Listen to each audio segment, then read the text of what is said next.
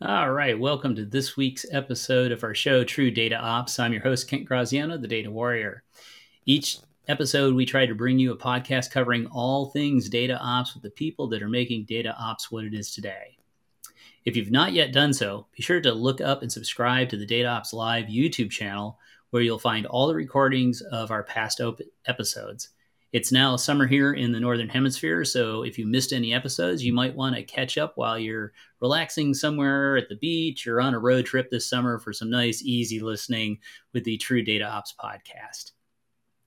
Now, today we have a special episode with one of my buddies here, Guy Adams, who's the CTO and co-founder of Data Ops Live, and he's the co-author of the book Data Ops for Dummies. Welcome back to the show, Guy. Thanks, Kent. Great to be here. So, in case there's people out there listening to our show, picking this up new that don't know you, could you give us just a quick background on yourself and your career in data management? Yeah, absolutely. So I've actually only been in the data world for about 5 years, which is as long as I've been using Snowflake. Actually, before that, my background was probably 20 years in the software engineering world. So I've been through the agile DevOps CI/CD journey many times, and when I came to the data world, that was really the start. That was the spark for us to look at data ops as a concept, and ultimately with you build the True Data Ops philosophy, because we saw so much analogy between what we're doing in the software world generally and the challenges of the data world, but in particular relevant to today's session, the analogies between data products, which is really where a lot of the data world is moving, and the software products that we've been building for many years. Yeah, great. Well, thanks. So last week was Snowflake Summit. So before we get started diving deep on data products, just wanted to check with you to see how Summit was this year and how your sessions went. Oh, Summit was crazy. Every year it's bigger, every year it's better, every year there are more and more announcements. The Snowflake push into application development is enormous. The Snowflake push into the new generative AI is enormous.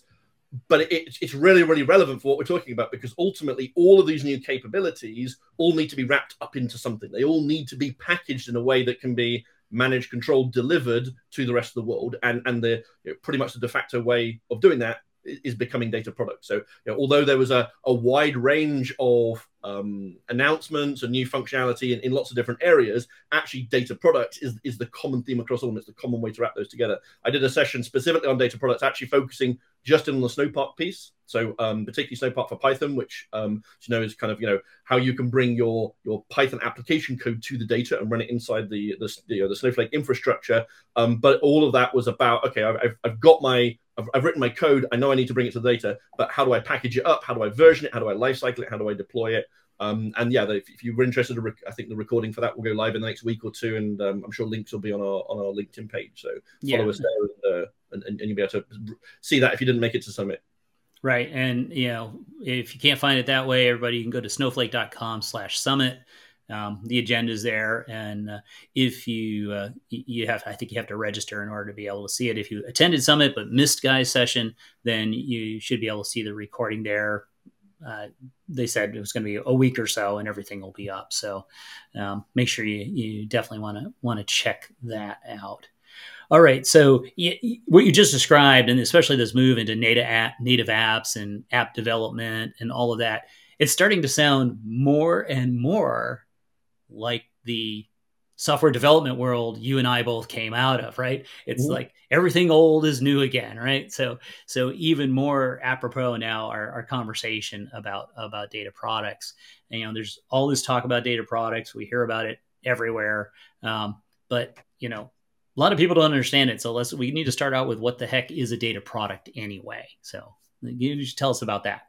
Yeah, so I guess where most people have initially come across data products, many will know, Zhamak Dehghani came out with a concept of data mesh a number of years ago, and data products are actually data as a product is one of the 4 foundational pillars of data mesh. But in many ways, one of the reasons it's become so popular is it's actually independent of the other 3. There's lots of organizations who are approaching data products and seeing data products as a really valuable way of delivering in this other organization that maybe aren't ready or don't want to go down the other 3 pillars. So it's first of all, it's important to understand that data products exist as a concept outside of data mesh, and they're extremely valuable inside of data mesh architecture, but they're just as valuable outside. And one of the things it's worth disambiguating is actually what Zhamak talks about is data as a product.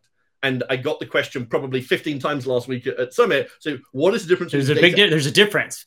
Yeah. Well, what is the difference? And actually, a lot of people say, are these competing philosophies? Are these, actually, really all they are is different sides of the same coin. Data as a product is a way of thinking. I think about my data as a product. The data product itself is what happens from that. So when a team says we are going to approach data as a product, we're going to adopt this as a philosophy, what they end up building is data product. So one is the thought process, one is essentially the outcome or the output of that, but they're not competing, they're not different, they're not distinct. Just one is a thought process and one is an actual tangible thing that you go ahead and build and deploy. So you can regard the two terms as broadly interchangeable. But the way I kind of explain data products to people is, it depends whether they come from the software world or the data world. If they come from the software world, I would say a data product is very much in the data world what a microservice was in the software world. In the software world, we'll develop lines of code, libraries, tests, user interfaces. We'll deploy microservices. We'll publish and version APIs. And those are all extremely non-controversial, well-understood things. In the data world, for a data product, we'll develop ELT, ETL workloads. We will develop transformations. We'll develop table definitions, view definitions, native apps.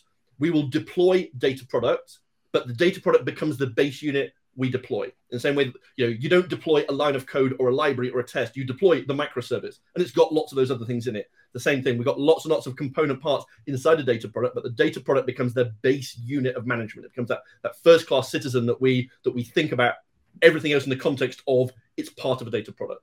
And then when we publish and version, we're not publishing and versioning APIs per se, we're publishing and versioning data product interfaces, which might be user interfaces, they might be REST interfaces, they might simply be SQL interfaces on top of standard tables and views.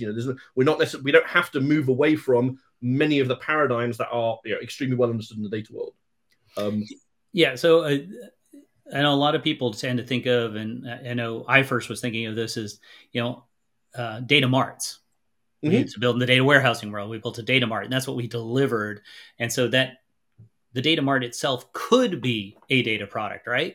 It certainly, in terms of what it outputs, I think the biggest difference is for people that have come from that data world, it's less about what you're building and more about how you're building it. So yes, in your data mart, you would have had some ingestions, some transformations, and ultimately you'd have produced a set of tables and views and materialized views. And you may, in a data product, produce exactly the same things. The real difference is it's all of the process around it. So in a data mart project, you'd have had a beginning, a middle, an end. You'd have had a project manager rather than owner. You'd have had a scope that you defined, and then you'd have resisted changes to that scope. And ultimately, it would have taken typically months to get live. In a data product, we think about things in terms of roadmaps and life cycles, but it's not a start, middle, and end. It's a continual, ongoing journey. We have a data product owner rather than a product manager.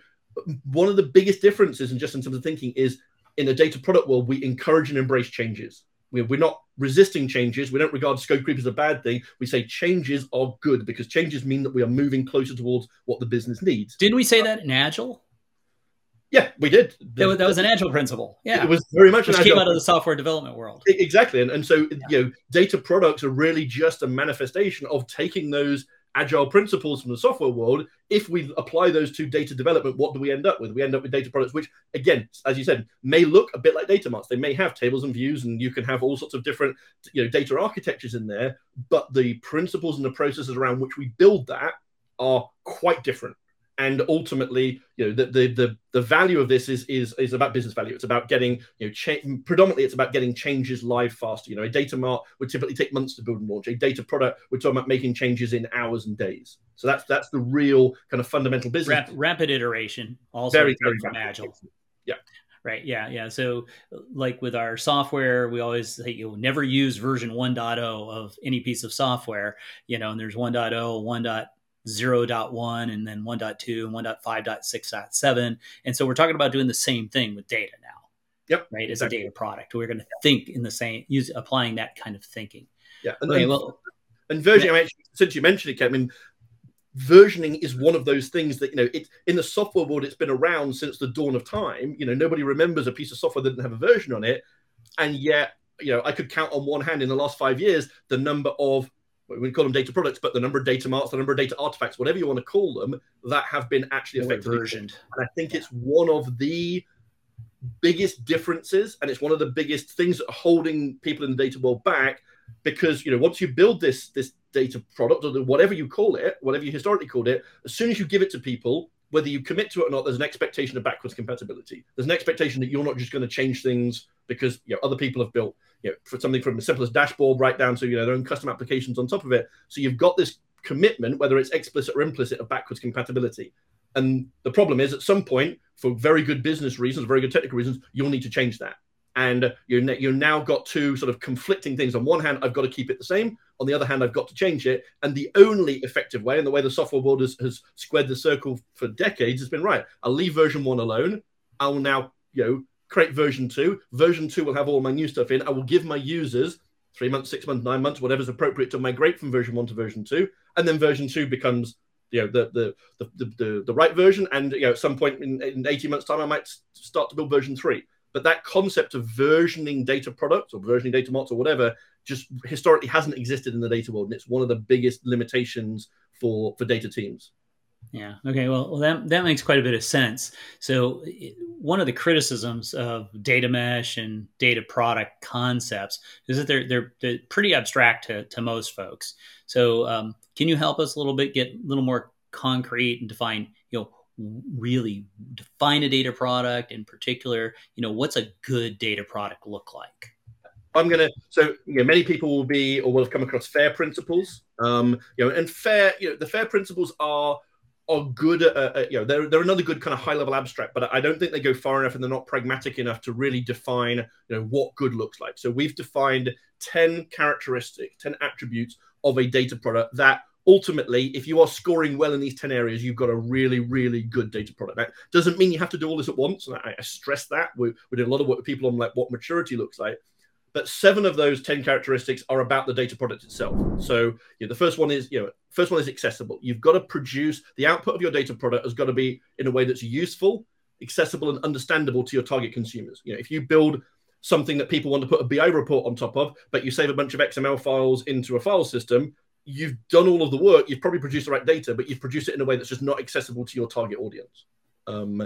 So accessible is a really important principle.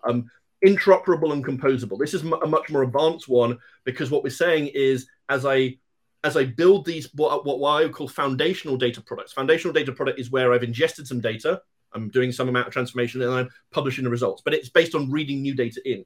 But where the most advanced organizations are getting the best value is saying, right, I've got a set of foundational data products, but now other people in my organization are building new data products with existing foundational data products as their inputs. So it's that Lego building block. I'm taking, and the obvious example, the easiest one to define, is a customer 360 view. I know it's a bit of a cliche, but I need to take sales data and customer data and marketing data.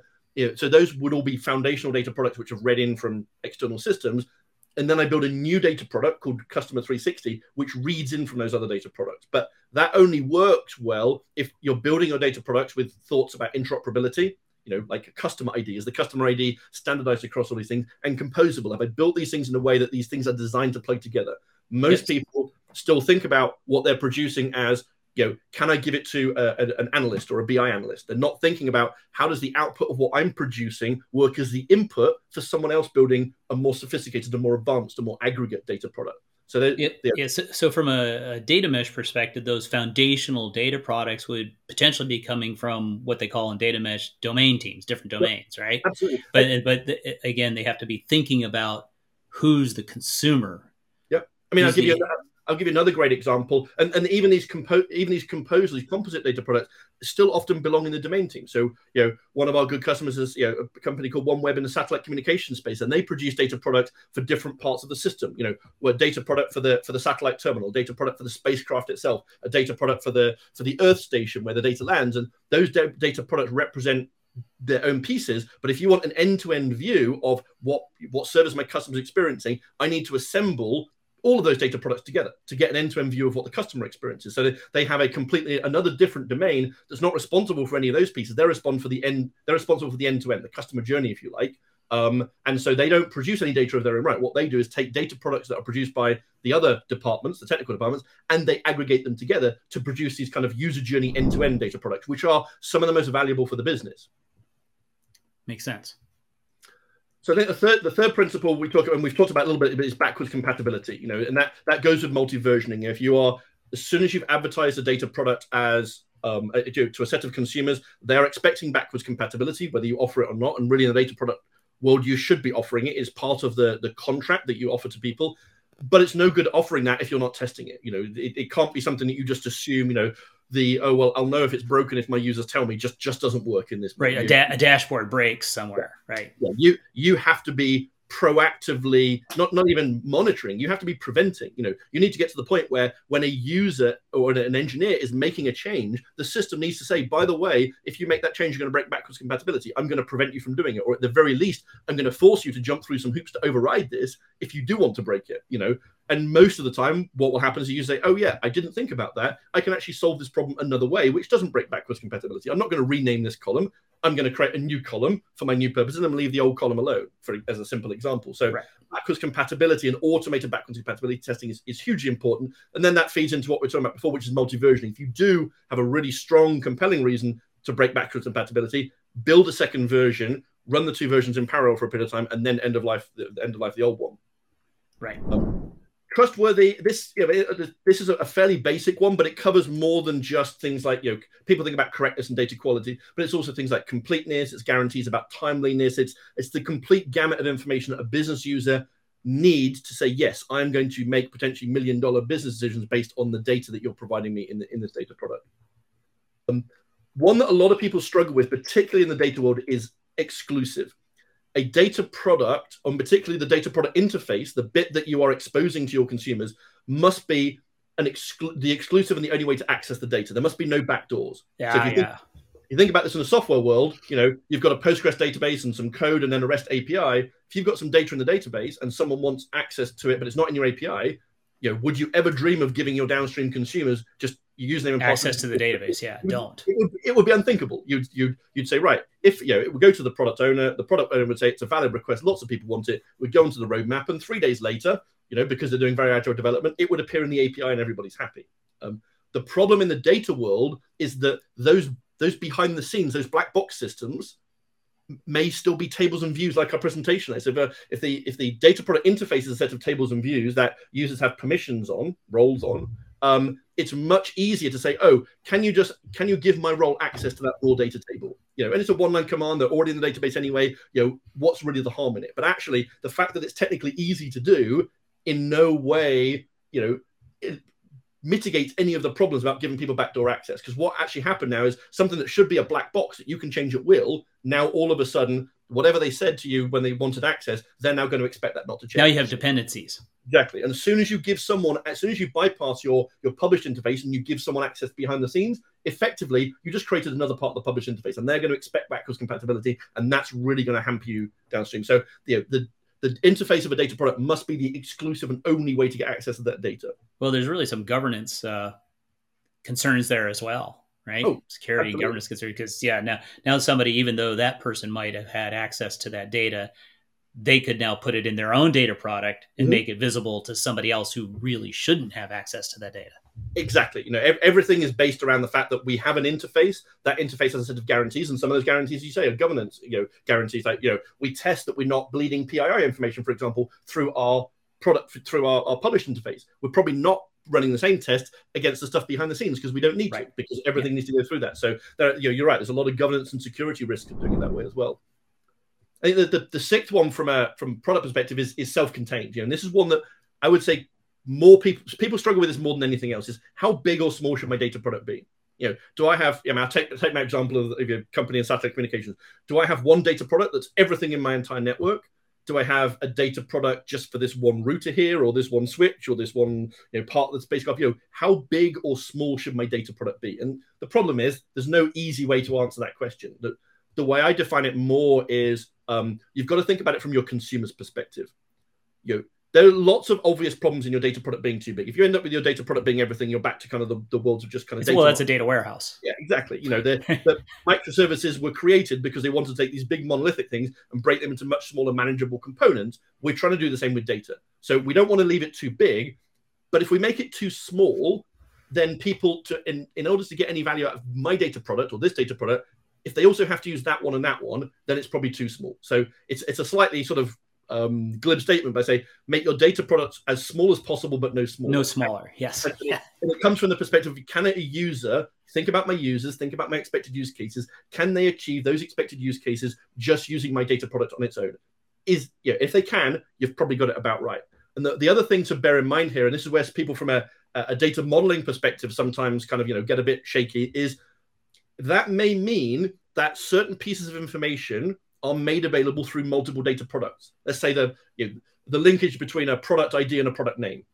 In a fully normalized world, we might say, right, that information should exist once and only once. But that information might be exposed through 3 or 4 different data products because they're all showing different aspects of that. Right.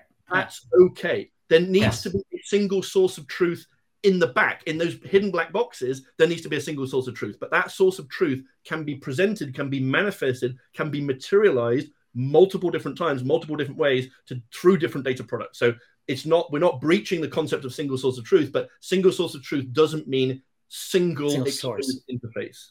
And that's a really key distinction that people struggle with. And that's where, kind of the data ops and true data ops aspect of this sort of does come in of, having you have to have the lineage, right? You got to be able to do the dependency analysis. You got to be able to have a clear audit trail so that that it all traces back to the same, that even if it's exposed in 3 different data products, it's the same answer in all 3 data products for that particular piece of data, right? Single source of truth, and then multiple, for want of a better phrase, multiple views on it, where those views are optimized for my consumers and my use cases. Okay. Then I think just to finish up, like that, if we look at then the remaining 3, which are more part of the process behind it, we've already mentioned Agile a number of times, but it is so fundamental to this. It is really not possible, or certainly not meaningful, to try and build a data product without an Agile process. These things are so inextricably linked, and that means that you've got to be storing everything as code. That means you've got to be doing versioning. That means you've got to have CI/CD process. So, you've got to have automated testing built in. In the same way that building a microservice, in the software world without doing Agile CI/CD is it technically possible? Yes. Would anybody in their right mind consider doing it? No. It's not a meaningful thing to do. The second one is discoverable, and this should be one, but it's amazing the number of organizations that focus on building these amazing data products and don't think too much about, well, how are my consumers going to find the right one? Right. What does discoverability look like? Because a data product that people can't find is worse than no data product. If you didn't build a data product, okay, well, no one can use it, but at least you didn't spend any time and money on it. A data product that people can't find, you spent the time and money. So you've got all the downside, but no one's using it, so you've got none of the upside. So an undiscoverable data product is worse than no data product at all in many ways. So discoverability is key, and it doesn't have to be super fancy. This is about the maturity journey. In some cases, if I'm a company with 2 data products, a SharePoint page or a wiki page or a spreadsheet is good enough. We're not saying that you have to have a heavyweight solution for every one of these problems, but every one of these problems does need to be covered in a way that's appropriate for where you are on that journey, how many data products you've got, what your maturity looks like.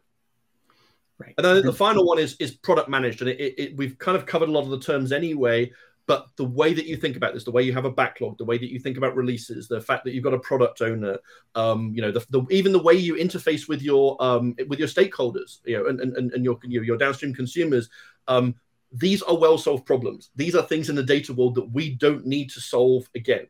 We've got enough unique problems to ourselves. The fact that we're dealing with, petabytes of data that we want to, move around in real time and we've got plenty of our own unique data challenges without kind of biting off things that have already been well solved. So, data product management is 99% the same as software product management. And if you want to know more, just go and read about software product management and, search and replace the word software for data or microservice for data product, and you won't go too far wrong.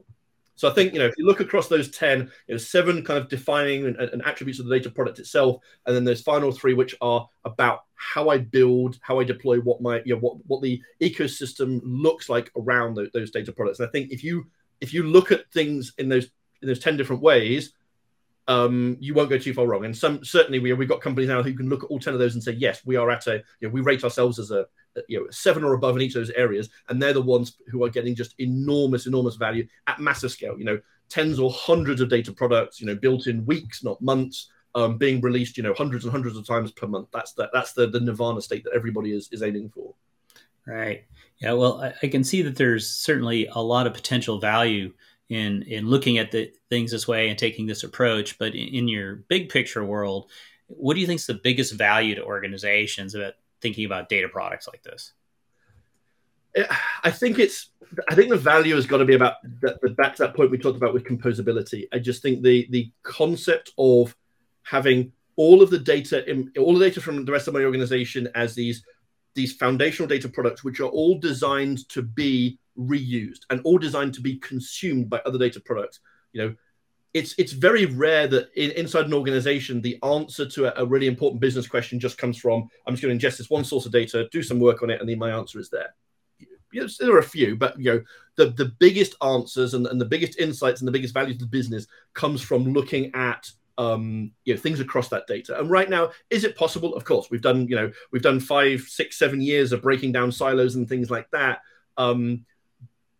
But breaking down the silos historically has just meant kind of putting everything into one place. What it hasn't dealt with is, like, once we've got it into one place, then how do we logically break it up so that we can manage these things, deploy these things, version these things independently? So I think that composability, that thinking about your data products as it's a foundational data product where I'm bringing data into the system, or is it something that is reading one or more other data products, doing something useful, and republishing the result to be used by potentially other data products, and so on and so on. I think once you start thinking about the world that way, what you find is even very, very complicated use cases, even questions that historically were kind of, almost unthinkable to answer, actually can be answered very, very quickly. And they can be answered very, very cheaply with very little effort, because what you're doing is saying, I'm going to stand on top of what most of the rest of the world has done. And again, if you want to go back to a software analogy, and Kent, forgive me for saying you probably remember some of this. Back in the day, we used to write most of our code ourselves. If you think about it now, I take Streamlit as a perfect example. I can put 25 lines of code down and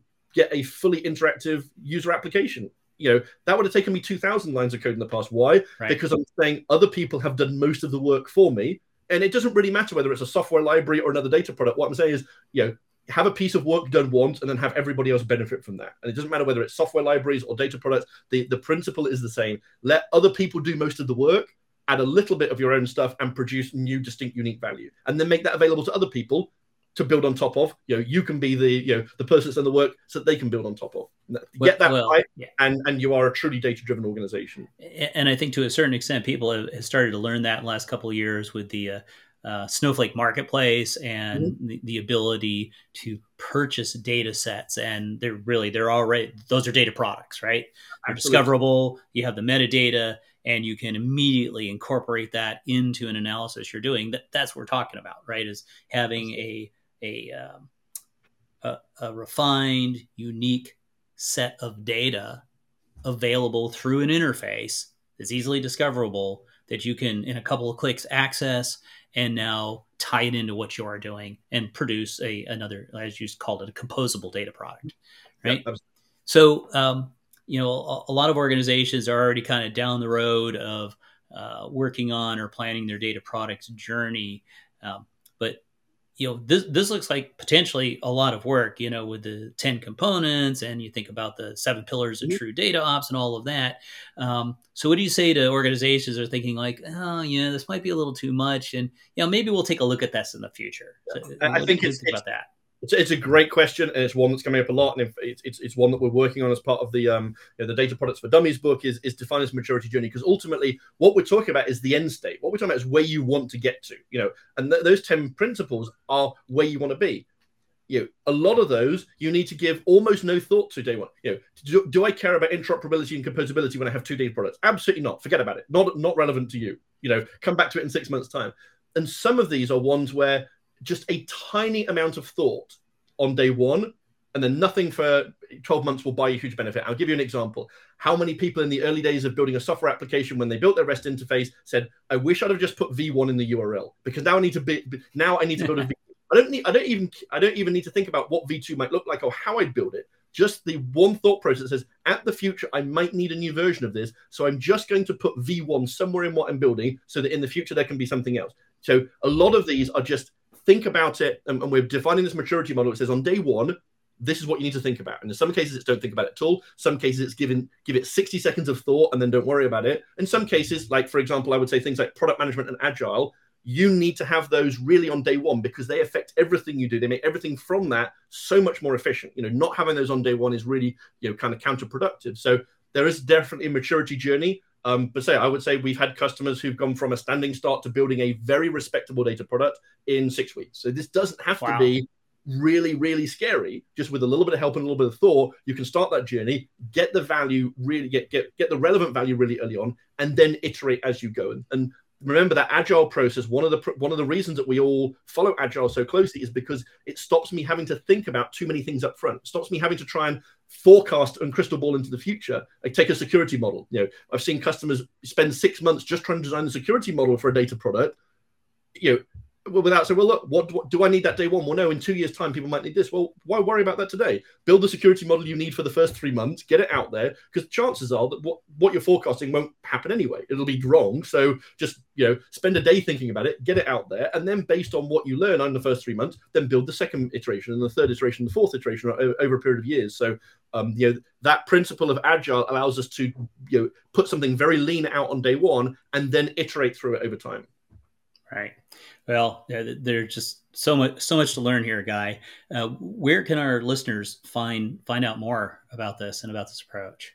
So there's some information on the dataops.live website, but we're also in the process, as I mentioned, of building and writing the Data Product for Dummies book. So keep an eye out on the website. That's going to go live in a few months' time. There'll be a free download from the website. And if you come to our events, I think we're doing a launch event at Big Data London. So if you're in that part of the world, come to Big Data London and you'll be able to get signed copies as well. Awesome. Well, thanks for being on the show again, Guy. You've given me, as always, a lot to think about, and there's more and more to learn all the time. You certainly aren't going to be, people aren't going to be bored in this space, but unfortunately, we're out of time for the show today. So we're going to have to cut it off there.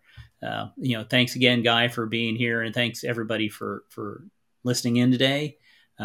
Don't forget to like and share the recording so all your friends know about the True Data Ops podcast and can pick up all this. There's a QR code on the screen now to get you to the YouTube playlist to make that a little easier. Wonderful new technology that we can do these things live online. But we're going to take a little summer break now. As I said, it's summer in the Northern Hemisphere, and spend some time with family and friends and relaxing for a little bit. We will be back again on September 6th. So keep your eyes open on LinkedIn for the announcements and to see who a guest will be for kicking off the fall season. So again, have a great summer, and see you in the fall. This is Kent Graziano, the Data Warrior, signing off for now. Cheers. Bye-bye.